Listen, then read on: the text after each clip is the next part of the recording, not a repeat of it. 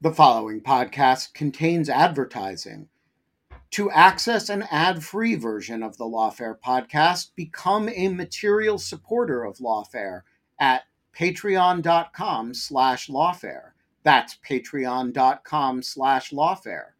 Also, check out Lawfare's other podcast offerings: Rational Security, Chatter, Lawfare No Bull, and The Aftermath. I'm Sandra, and I'm just the professional your small business was looking for. But you didn't hire me because you didn't use LinkedIn Jobs. LinkedIn has professionals you can't find anywhere else, including those who aren't actively looking for a new job, but might be open to the perfect role, like me. In a given month, over 70% of LinkedIn users don't visit other leading job sites. So if you're not looking on LinkedIn, you'll miss out on great candidates like Sandra. Start hiring professionals like a professional. Post your free job on linkedin.com/people today.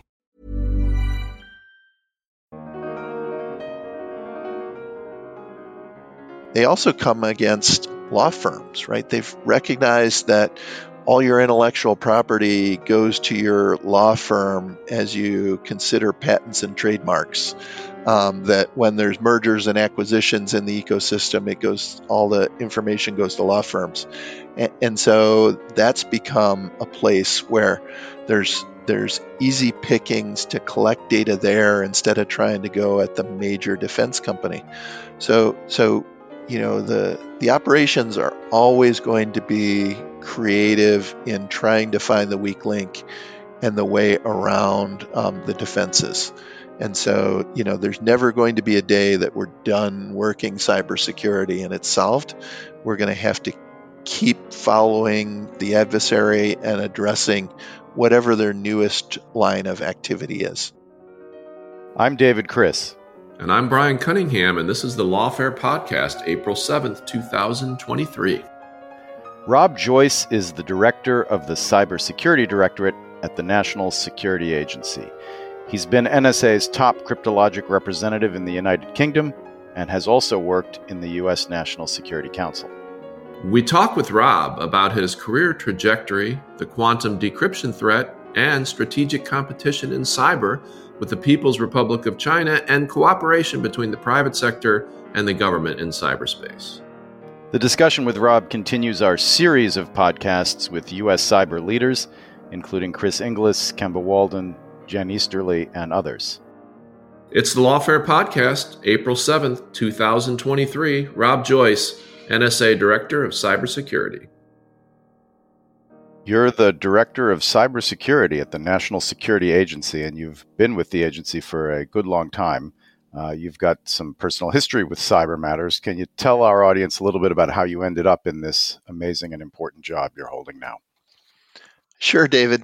I've been with NSA 34 years. I came in straight out of college into an internship where I got exposed to both of NSA's missions, the cybersecurity mission, but also the foreign signals intelligence mission. And those two halves of NSA really make up the capabilities that we bring to the nation.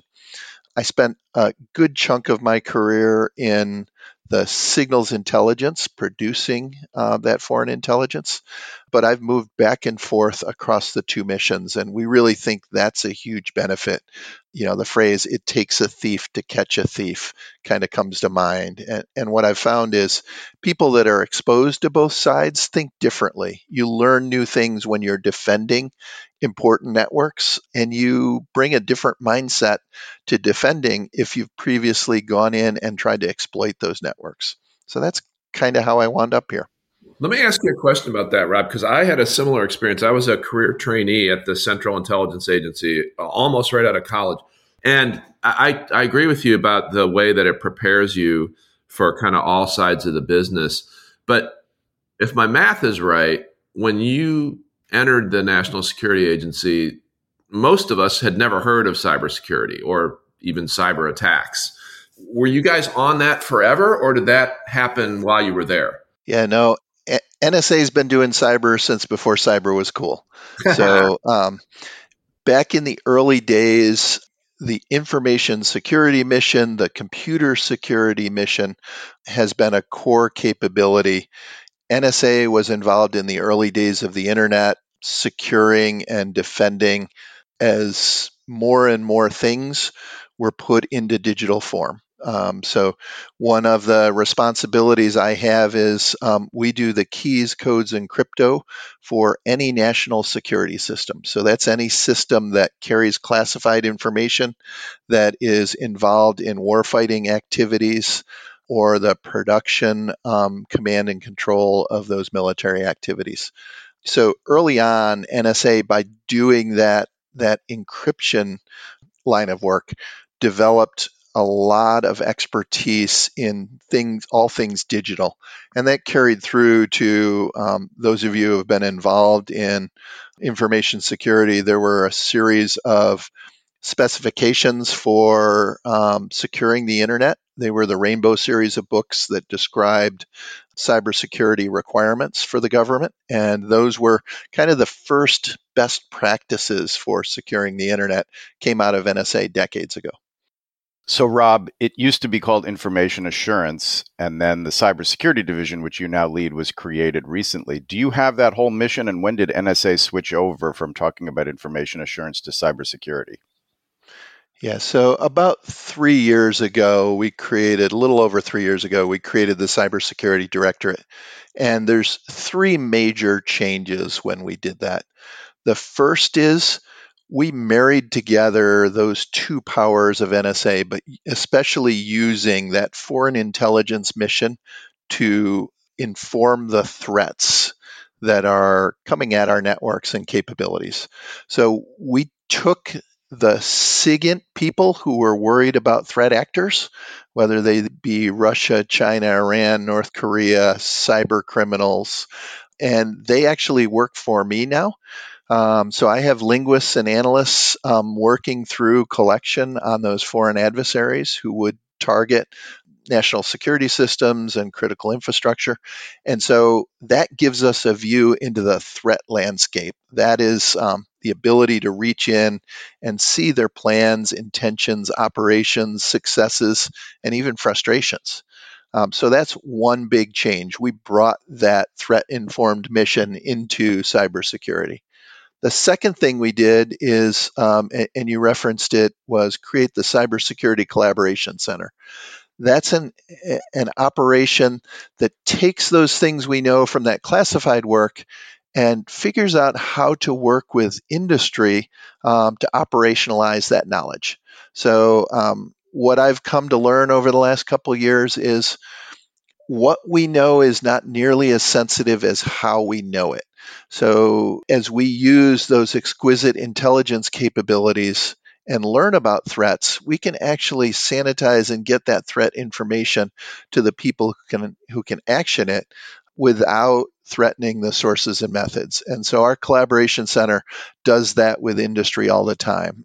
So we work daily with companies to inform them about the threat, but also partner with them on analyzing things that they're seeing. And the cybersecurity community and industry has so much talent, understanding, and reach that's really impressive.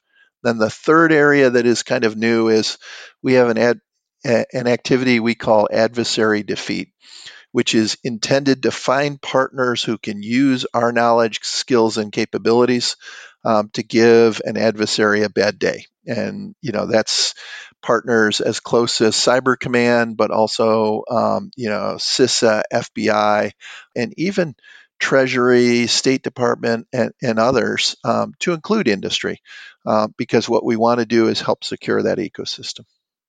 So before we step away from that topic, Rob, how would a company that wanted to try to either get information from NSA or help with your mission, how would they get a hold of you? What's the right way to plug in? Well, if you go to the NSA website, there's a cybersecurity link that'll take you to our Cybersecurity Collaboration Center. But our authorities are fairly specific. So we are part of the Department of Defense and have DoD's authorities to work with defending the defense industrial base. And so, all the major defense companies you would think about are folks that we help support. But more importantly, the Defense Department relies on that whole tech ecosystem, whether it's the hyperscale cloud providers, the internet service providers, telcos, incident response firms, and major sectors of technology. We work with them as well because what we found is we can take the knowledge of a threat and work with one of those major providers, and they can then secure at scale. So while my focus is on that defense industrial base, when I close down a threat to those DIB companies, the internet service providers, the cloud providers, they don't just protect the big DoD companies, they protect their whole customer base. So what we see is when we take a Russia threat and a tool that has been exposed in Ukraine, and we give that to one of the major providers, or give it to all of the major providers, what we find are billions of endpoints are protected. So it's throughout the DoD, throughout US government, throughout critical infrastructure, the major commercial businesses, but even partners and allies overseas, and you and I at home. So that's how we primarily get to scale, is through these selection criteria that get us with the biggest companies that then can defend across large swaths of the ecosystem. So when you focus on the DIB, but you're using these providers for broader leverage, you're having a much, much broader effect. But can we talk a little bit about how you think about the DIB? I mean, the defense industrial base, if you take a wide enough view of it, is actually pretty vast. It isn't just, say, Lockheed Martin or some traditional defense contractor. And can you tell a little bit about how you interact directly with those kinds of companies? Yeah, so you're right, David. If you look, the vast majority of DoD spending is with a handful, less than 20 major companies. But then those companies subcontract into the ecosystem where there's some 30,000 cleared defense contractors. And so they have classified information and significant secrets. Beneath them, though, there's more than 300,000 companies who do something in support of DoD's supply chain. And that's, everything from production of little metal widgets that are in the supply chain to chips and capabilities and other things. And that scale to interact with even 30,000, let alone 300,000, is a daunting task. So with that, we've taken this approach to work with the giants in the industry. And so getting our threat information at an unclassified level to those that can action it is the priority. And most of those big companies have really highly qualified teams that are working, understand their platform, understand the threats. And what we can bring is the look of the foreign information in context. And often that's what we add, is they already see some of these threats, but they don't understand it in context, what the plan's intentions or actual operations are. And when we meet them in the middle and we both bring our specialized and unique knowledge, it can often turn into an exceptionally bad day for those adversaries. So, that's your secret sauce, the combination of your SIGINT authorities and your foreign intelligence authorities on the one side and your defensive efforts on the other, because obviously you can do things that other people can't do, either legally or technically. Yeah, absolutely, David. And I would also throw in on top of that is the continuous engagement by deeply technical folks who are working this on a day-to-day basis. It's always been the case that people wanted more information sharing, and that went both ways. The government was famous for give me your stuff, right? I want to know your data, give me your information. And companies who did try to enter into that type of arrangement threw it over the fence to us and others, and they wouldn't hear anything back. And so that wasn't very motivating or effective. It didn't give them any benefit in cybersecurity that they could see. It was only benefiting the government. Similarly, at times we would produce threats and we would throw it out there, and we would hand without context, a piece of information, sometimes even passing it through third parties. And what we found was that was tremendously ineffective. That information often wasn't specific or actionable enough, and there was no feedback loop to tell us that, or to understand that if we added something to it, it would be so much more useful. And so now this bidirectional joint analysis, daily interaction directly between people who have digital bits underneath their fingernails on the government side and on industry side, that creates this magical relationship where the outcomes happen. So this is a remarkable amount of candor and makes me want to have us jump in the Wayback Machine for a minute. Those of us who remember the 70s remember, I think this is true, that it was actually at one time illegal to refer to the National Security Agency, much less where it was or what it did. And I think the first public speech by an NSA director was 1979. So times have changed. And why is that? And what is different now than, say, when David and I were in middle school?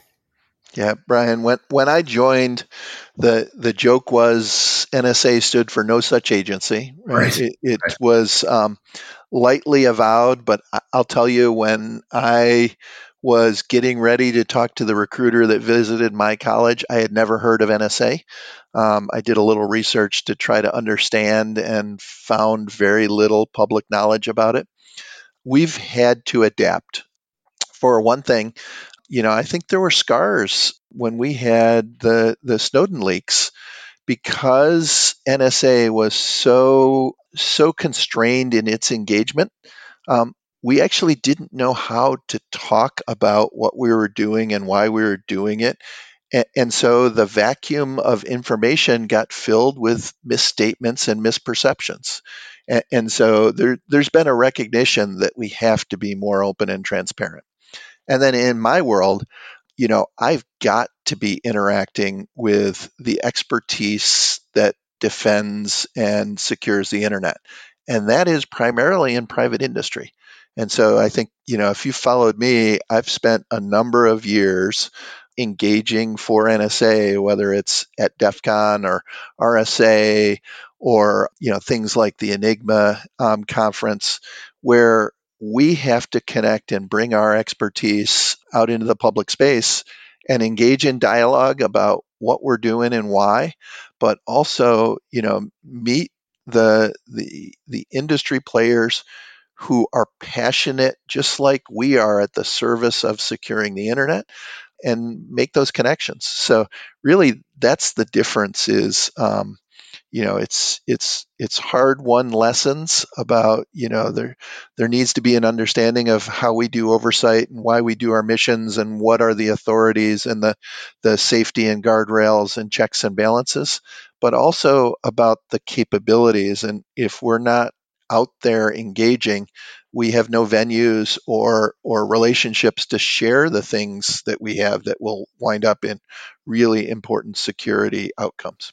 Hey, so Rob, let me pull that thread a little bit. So, considering the agency's evolution from no such agency to the present, you talked about the Snowden leaks as a Rubicon there. Would you say that the Ukraine conflict and the active use of intelligence in that context was another one? And do you think the agency has culturally evolved as far as it needs to away from no such agency? I mean, I'm thinking the UK just released a cybersecurity strategy document the other day, and I looked at it, it's pretty hard to imagine the US government producing anything that candid about operations. So how do you assess the evolution of the culture of secrecy at NSA after Snowden, and how much more work do you think, if any, needs to be done? Yeah, we're certainly still on a journey. I know even in my organization, where I can point to outcomes each and every day from taking classified intelligence and then finding ways to sanitize it for operational use, there's still a healthy debate about, the boundary and where to set the dial. And there's still people inside the culture that have not gotten the religion of how much we enable through the actions and use of our knowledge. So I'm very focused on the idea that if we know a thing, it's of no use unless we find a way to share it and use it. John Darby was very famous for his quote where he would go around inside and outside and talk about the intelligence side of NSA, the SIGINT side, that it wasn't in business to build libraries. And by that he meant SIGINT and intelligence production was of no value if you're just writing a report and it goes on the shelf. It's got to get to the people who can use it. And in the intelligence world, at times, that's decision makers, that's the warfighters, that's the policymakers, so that they can truly be informed about the state of affairs. And at times, you'll see things where the right audience is reached through the White House podium. And at other times, it's through the relationships here at the Cybersecurity Collaboration Center, where we're pushing our knowledge into industry who has the ability to act. Yeah, the change in the use of classified information in statecraft in this, I'd say, last 3 to 4 years has really been breathtaking and would have been shocking to my CIA self 20 years ago. And of course, I'm speaking about things like exposing to the world the misinformation and deception operations that we thought Russia would do before the Ukraine war. I'm not asking you to comment on that, but would you say NSA has been moving in the direction of operationalizing intelligence before the current administration, or is that really more of a policy change driven from the top? It's an evolution and a journey. We certainly have been moving that way for years. But I would also say that, across the IC, you've seen us experiment and learn from the decision making of, when you use a piece of information and in what venue and channel. Well, let's talk a little more about Ukraine, because obviously that was a locus for the active use of intelligence for effects and to maintain diplomatic coherence and so forth. I mean, what other lessons have you guys drawn from the invasion of Ukraine? There's been public discussion of the significance and extent of Russia's cyber attack efforts and your efforts in partnership with industry in resisting them. Tell us a little bit about sort of the lessons you've drawn from what's been going on in Ukraine cyber-wise. Yeah, there's a lot of lessons learned, David. One lesson is that you can actively improve your cyber resilience. If you look at the Ukrainians, they've come an enormous distance from when the Russians were able to take down their electric grid through cyber to the resilient nature of their networks and energy grid, despite ongoing significant attacks by the Russians. So how did they get there? One is the experience. The Ukrainians have been under cyber pressure. I mentioned, the grid attacks all the way up through NotPetya being launched against their country, but they've gotten to the point where they understand they are a target, and they do things that improve their resilience, like they really pay attention to the basics. That cybersecurity 101, the things you're supposed to do, makes you a much harder target. And that's everything from strong passwords to multi-factor authentication to patching and upgrading to the removal of vulnerable devices, out through rigorous backups and checking your backups. When the Ukrainians come in and one of their servers popped, they shrug it right off. They wipe the machine, they recover from backup, and they get on with it. They are exceptionally resilient.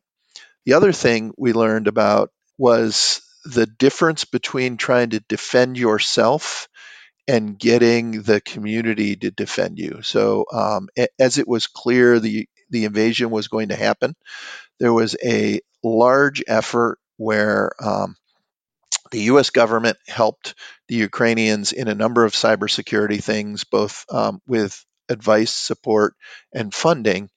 but industry rose to it as well, where they even voluntarily offered services. And between that aid and the voluntary things that industry was doing, a lot of on-premise data centers and servers in closets and critical nodes that were just sitting under someone's desk, those got protected by moving to the large cloud providers. And going to the cloud providers, they went from, two people who would work weekdays to upgrade and defend the system to a whole host and team of people who worked 24/7 and had hundreds of security experts and were looking across a number of different targets to understand, as tradecraft was used on one, that it could be applied to secure all. And the security improvements by getting into a cloud provider with a full-time security team that has connections to absorb the threat information that NSA is providing, that whole ecosystem wound up making them exceptionally resilient. So that was one of my big takeaways: is you can become more resilient, and there's a lot of things and lessons learned from Ukraine that shows that resilience. One size fits all seems like a good idea for clothes until you try them on. Same goes for healthcare. That's why United Healthcare offers flexible, budget-friendly coverage for medical, vision, dental, and more. Learn more at uh1.com. Millions of people have lost weight with personalized plans from Noom. Like Evan, who can't stand salads and still lost 50 pounds. Salads generally for most people are the easy button, right? For me, that wasn't an option. I never really was a salad guy. That's just not who I am. But Noom worked for me. Get your personalized plan today at Noom.com. Real Noom user compensated to provide their story. In 4 weeks, the typical Noom user can expect to lose 1 to 2 pounds per week. Individual results may vary. It's kind of comforting, I guess, for many of the rest of us to hear you say that some of the things that helped them were things like patching and using two-factor authentication. These are things that many normal humans can relate to. You're very positive in describing the benefits of working with industry, but I mean, sometimes it might be the case that NSA does something truly nifty and then enables it through industry. Does it ever rub you the wrong way that industry might be taking credit for insights that your agency has generated, or is that just Nope. part of the way it works? A win is a win. So we have more than 300 partners here at the Cybersecurity Collaboration Center, and we started with one a little over 2 years ago, right? And every single one of those partners is 100% voluntary. They come and work with us because they see a benefit to either their company, their customers, their brand and reputation, but they invest their resources, in that noble outcome of cybersecurity betterment for the world. And I don't care if there's an NSA logo on there or not. The company knows the contributions we're making.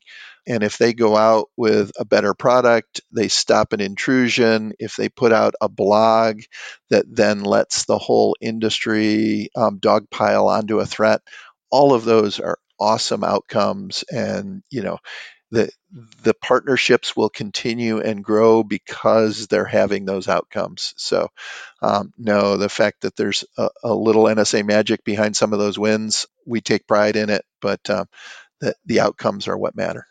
Sounds like you should be called No Such Ego over there. So this is relentlessly positive. We got to change that a little bit. So talk about, now pivoting from Russia, Ukraine, talk about the China threat, quantum decryption, TikTok, things that we don't even know are threats that we should care about. What is your agency's view on China right now?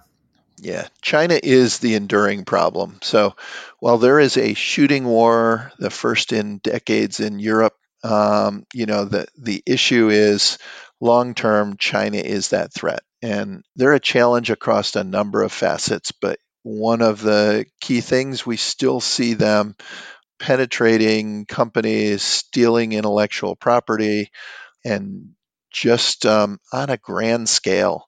So I'll highlight back to the hafnium exploitation, where more than a year ago there was a discovery of a 0-day in some Microsoft Exchange servers, and the community started addressing it. It became public.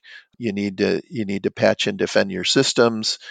And before the general ecosystem was secure, those Chinese actors really surprised us. They didn't slink away the way most intelligence or nation state operations do when they got caught. They doubled down and they ran a script that just scanned every device on the internet to see if it was vulnerable to this attack. And they exploited tens of thousands of machines across the internet. They just made this huge land grab. And we were amazed at how brazen and loud and in your face that was. It was a smash and grab robbery across the internet. And so, there are silent and quiet activities, but they're also willing to just be really egregious in the exploitation and theft. And that's not slowing or stopping. I'm glad you mentioned that massive sort of indiscriminate type of attack, because David and I in our day jobs sometimes advise companies on cybersecurity, and I can't tell you how many times a small or medium sized company will say, "Well, why would China care about us? We don't have anything they want." And I say, "Well, they're just going to grab everything. Even if they can't decrypt it now, they're going to grab everything so they can decrypt it later." And that's a real thing, right? I mean, the tool just scans the internet looking for vulnerabilities. They don't care who you are in the first instance. Yeah, there's both targeted and opportunistic exploitation going on. So through China, if you're one of the big defense contractors, they are coming for you. The good news is the defense contractors have gotten very, very good at securing their ecosystem. But where the challenges are is that they have subcontractors who have access to information, and sometimes those are companies of one person or three people without even a CISO cybersecurity team. They also come against law firms, right? They've recognized that all your intellectual property goes to your law firm as you consider patents and trademarks. That when there's mergers and acquisitions in the ecosystem, all the information goes to law firms, and so that's become a place where there's easy pickings to collect data there instead of trying to go at the major defense company. So the operations are always going to be creative in trying to find the weak link and the way around the defenses. And so, there's never going to be a day that we're done working cybersecurity and it's solved. We're going to have to keep following the adversary and addressing whatever their newest line of activity is. But I will tell you, we're using our intelligence capability to talk about the ways they're being successful. So you'll see us put out with CISA and even the Five Eyes, these products that have joint seals, CISA, FBI, NSA, talking about the top 20 most exploited vulnerabilities. So these are things that we know are flaws in systems, networks, or configurations, and they're completely avoidable problems. And so those are the things the Chinese are actively looking for because they work. And so paying attention to those advisories and then closing down those activities make you much less likely to be exploited. Well, you'll be happy to know Jen Easterly made a similar point in our discussions with her on that. Rob, if you can tell us without having to kill us, can you talk about PRC's use of U.S. infrastructure, either in the smash and grab indiscriminate or in the more targeted attacks, and any progress on know your customer efforts with respect to U.S. infrastructure being rented out or used? Yeah, so the Chinese and other actors have recognized that we do this foreign intelligence mission really well. And what they found is by either renting infrastructure under false identities, they can get inside the wire, or by hacking things in the US and going through them, they can emerge inside the operational space where we have the protections of warrants and the impediments that keep us from moving at pace and scale. So they've found that our home field advantage is actually a home field liability, and they can use infrastructure inside the US to create blind spots. Now, the good news is that's the space of industry, and that's why this marriage has worked really well. You, for good reason, don't want NSA having access to domestic US infrastructure. But if the company who has that infrastructure can take a lead from NSA that says, hey, this piece of infrastructure is being used by the Chinese, check it out, validate it, and verify it, they can go into their own operational network and find that activity. And then they can bring back out things associated with it that they have done that due diligence and independent check and very narrowly constrained for sharing back with the government to address the foreign intrusion. And that's one of the reasons, you hear me so positive about this relationship is it not only serves an operational purpose because the company has the knowledge and the specificity of what's going on in their network, what's normal, not normal, but it provides this check and balance where the government doesn't have access to bulk things. It has access to stuff that the company has chosen to understand is malicious and serves a purpose to connect to other leads that we know about. And so just to give you an opportunity to commit news here on our podcast, it sounds like NSA not currently seeking new domestic spying authorities in connection with this need. Absolutely not. Right. We've got our FBI friends. We've got industry, and they can handle that piece. But I will tell you one thing: when we're going to authorities, there is a vital authority, and that's the FISA FAA Section 702 that's up for renewal. And the debate on that authority is going to be really critical to cybersecurity. That is an authority that lets us pursue foreign actors who are using U.S. infrastructure. I talked about that home field advantage. The idea that we would allow the Chinese, the Russians, the Iranians to have safe harbor inside our networks and not have a tool to produce that intelligence and see that threat, that's a critical gap, and we can't let 702 lapse. Let me ask you a specific question about that, Rob, because this is the Lawfare podcast. We have a lot of lawyers and a lot of national security lawyers, but due to David's star power, we have a lot of non-lawyers that listen also. Can you give us an example of how life would be different for threats to our country if 702 were allowed to expire? What can you do now that you couldn't do then that would increase our risk? Yeah, so if I have a Chinese actor, a known foreign, China PLA associated actor, and they create a free webmail address in the US and then use that to create phishing and attacks against US companies, that process is something that I can't collect in foreign space because of the nature of the encrypted connection to that webmail provider. So it's a blind spot. But if I can get the authority to collect it based on FAA 702, that's an opportunity then to make that foreign communication using U.S. infrastructure visible. And that's just such a foundational, fundamental, important thing. So can we just nerd out a bit on the legal side of this, because you've provoked me?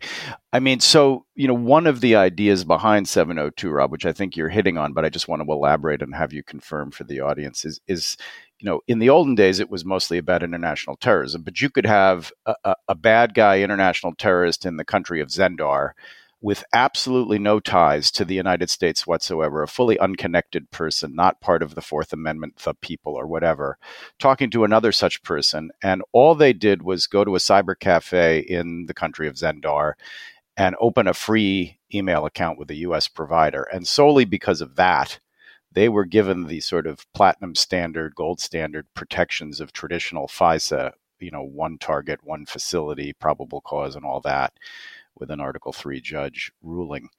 And one of the ideas of 702 is that maybe those persons don't deserve the full Fourth Amendment and statutory protections. That's what you're talking about now, but in a cyber context with a Chinese IO or a People's Liberation Army representative renting U.S. infrastructure and enjoying full protections unless 702 is reauthorized. Am I getting that right, or That is outstanding, David. So since I don't have my NSA lawyer here to go into the details, April, are you listening? you as the proxy and your former DOJ experience is outstanding. Thank you. So switching gears a little bit, Brian mentioned it before, but I want to hit it again. A lot of people are, I think, quite rightly concerned about quantum computing. Quantum technology obviously has a lot of positive things to offer in a whole variety of different fields. But one of the risks is maybe the idea that a quantum computer is going to come along somewhere between, 1 and 50 years from now and blow up our encryption. In the civilian space, maybe the military space. Can you tell us a little bit about the risks of quantum computing for encryption and what you guys are doing about it? Sure. There are certain elements of encryption that take advantage of the fact that there's hard math problems. Factoring large numbers is a really hard problem. You can take two prime numbers and put them together easily. That's an easy math problem.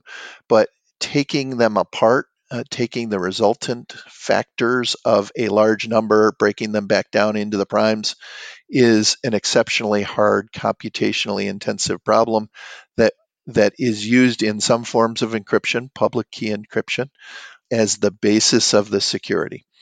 Now, a quantum computer will be able to solve that factoring problem in a pretty trivial amount of effort. And so that is the quantum computer threat. The idea that it will be able to be applied to those classes of problems that rely on factoring big numbers. And so we can see this coming. The algorithms are understood.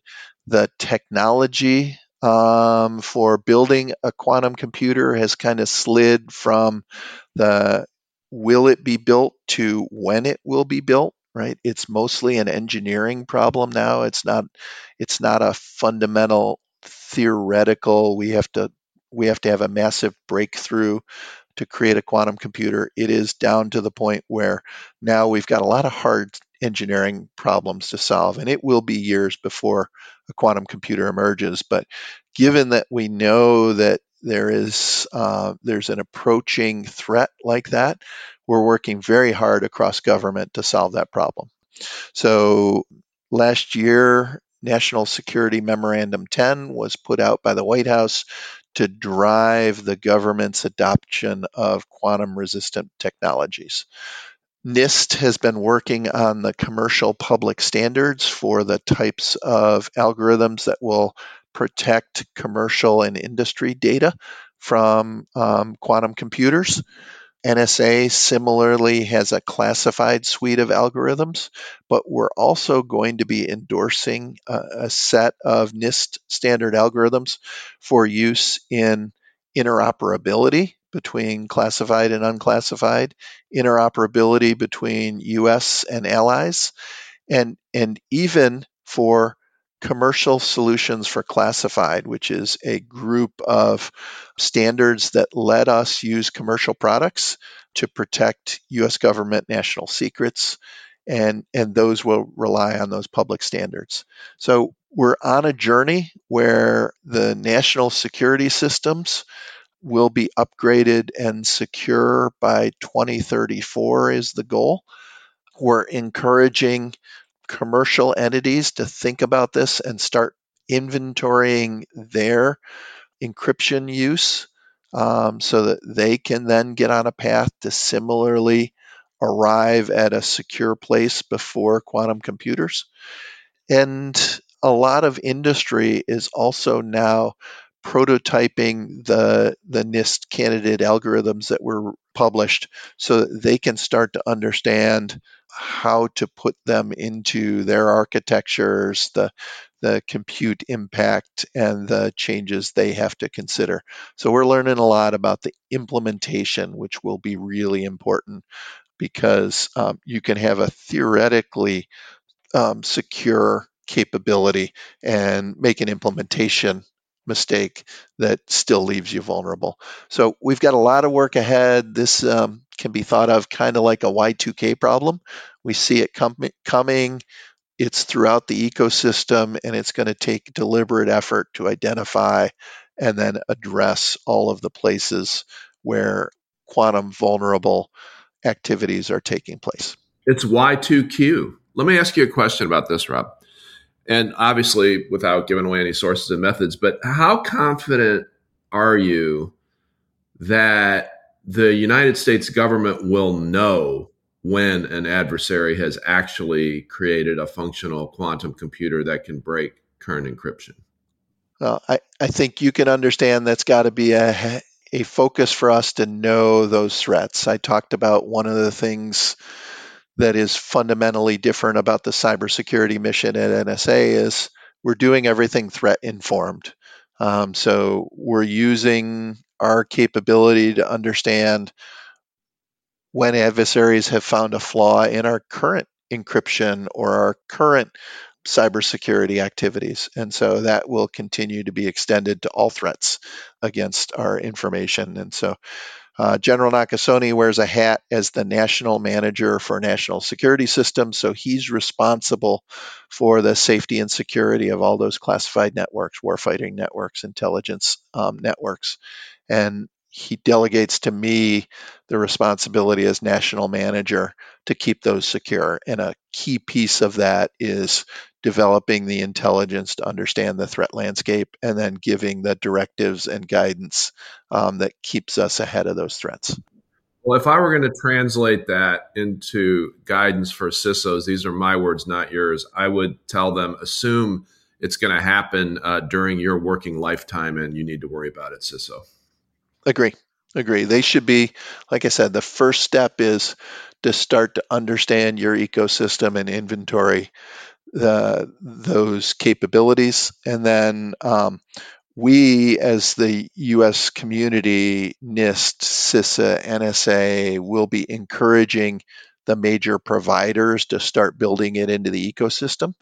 And then it will leave the edge cases and bespoke stuff to others to then close that last mile. But it's going to be one where you'll have to have detail and rigor. So, for instance, everybody thinks about confidentiality when we talk about breaking encryption, but public key cryptography is also a key element in the authentication protocols that secure the internet. And so people have to recognize it's not just about the confidentiality of your information. If you have the skeleton key that unlocks authentication, that's a pretty heinous threat as well.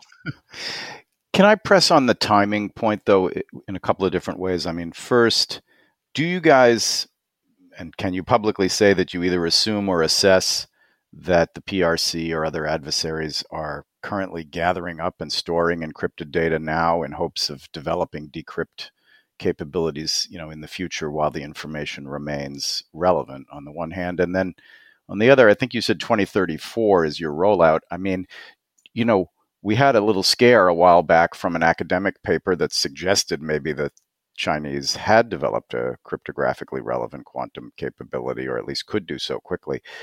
Do you have a contingency plan if you do suddenly learn that they're further ahead than you thought? Is it just accelerating the current plan, or does it look differently? So both of those questions seem to me emphasize the need to possibly be taking action sooner than the official timeline. What do you think about that? Yeah, I think we have a well thought out timeline. We're working to that timeline. There are a number of capabilities that are already quantum secure.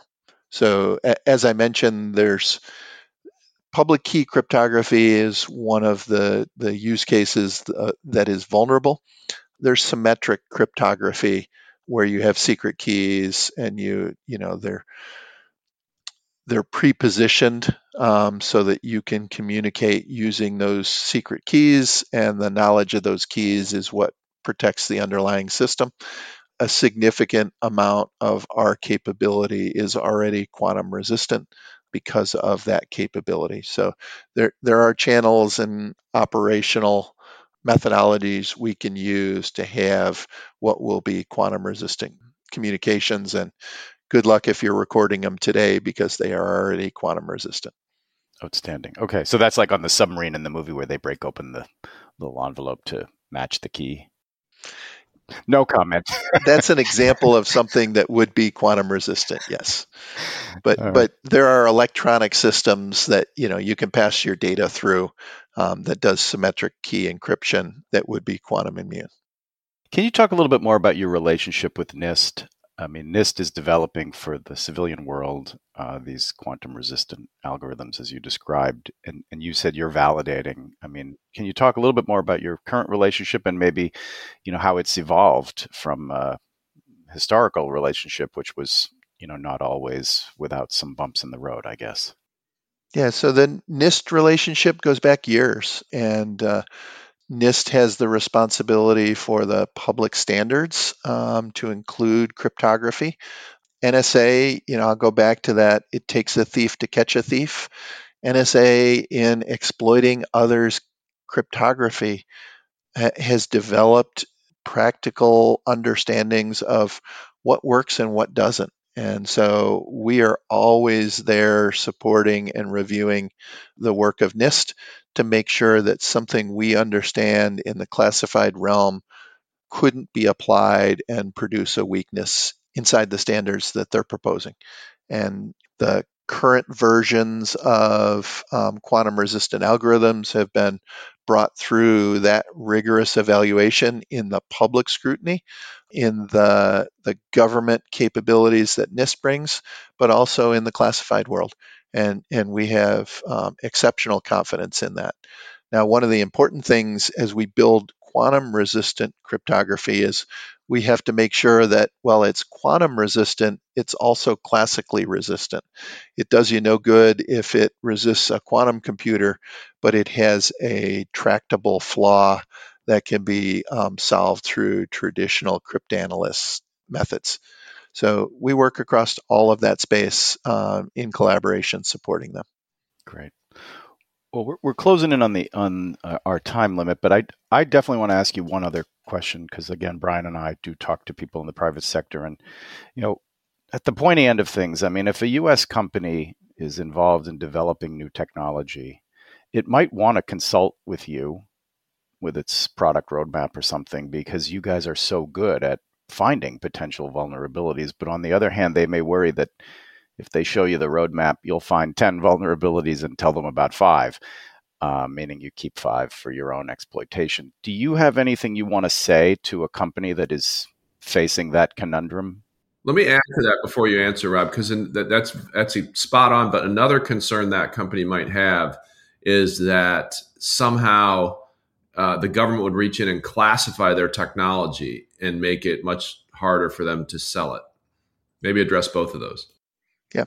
So sure, in the world that we operate in these collaborative engagements with companies, there is no part of this where we get to slide a piece of it off the books for the exploitation side.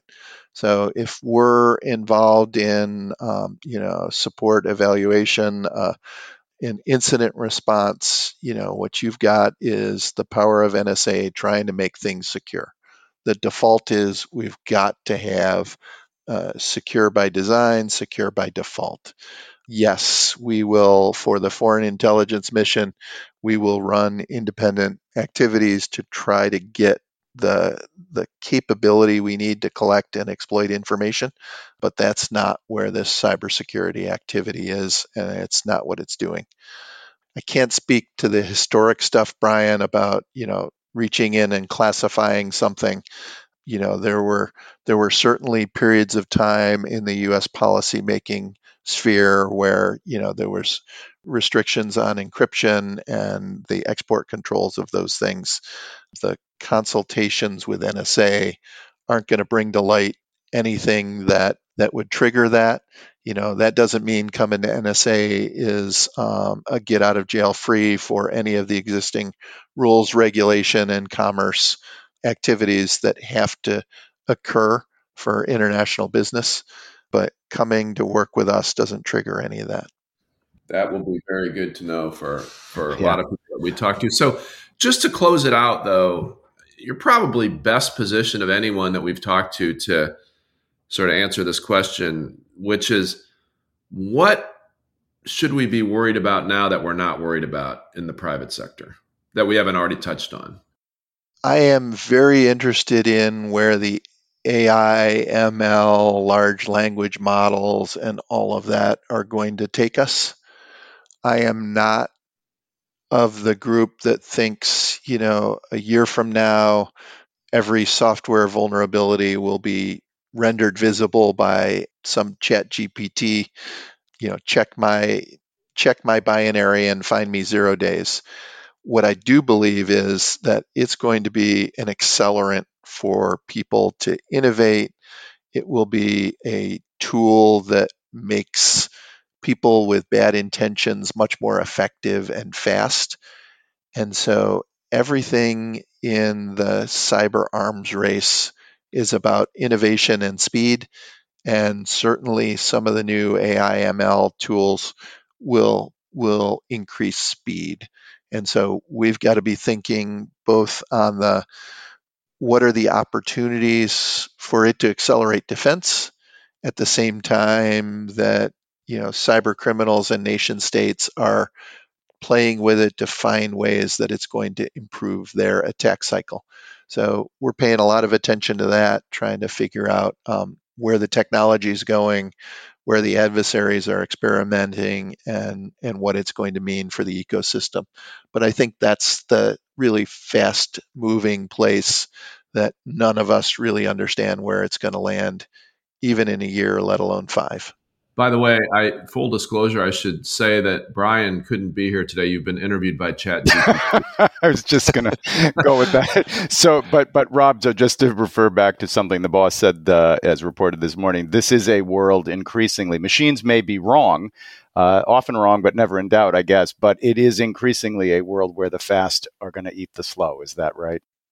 I would agree with that statement. Yes, there is an advantage to being fast. And you can look just in the last few years, anytime there is a proof of concept dropped on the internet of the exploitation of a new 0 day or end day, when that proof of concept hits, there's mass scanning across the internet to find vulnerable machines before the patch cycle takes up the protection of that vulnerability.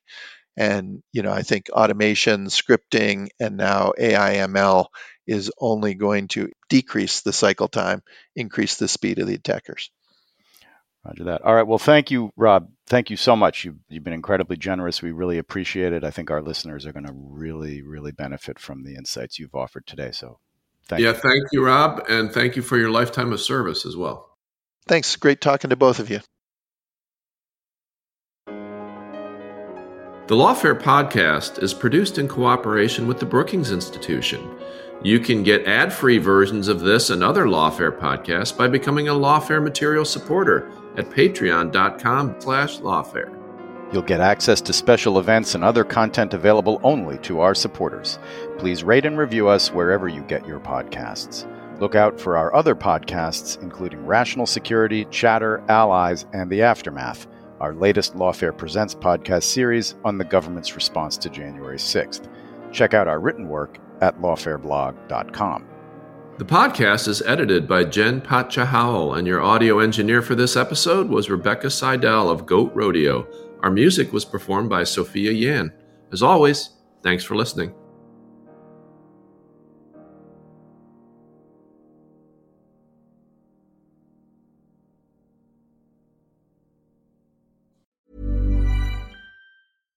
This message comes from BOF sponsor eBay. You'll know real when you get it. It'll say eBay Authenticity Guarantee. And you'll feel it. Maybe it's a head-turning handbag, a watch that says it all, jewelry that makes you look like the gem, or sneakers and streetwear so fresh every step feels fly. eBay gets it. So look for the blue check mark next to that thing you love and be confident that every inch, stitch, sole, and logo is checked by experts. With eBay Authenticity Guarantee, you can trust that feeling of real is always in reach. Ensure your next purchase is the real deal. Visit ebay.com for terms.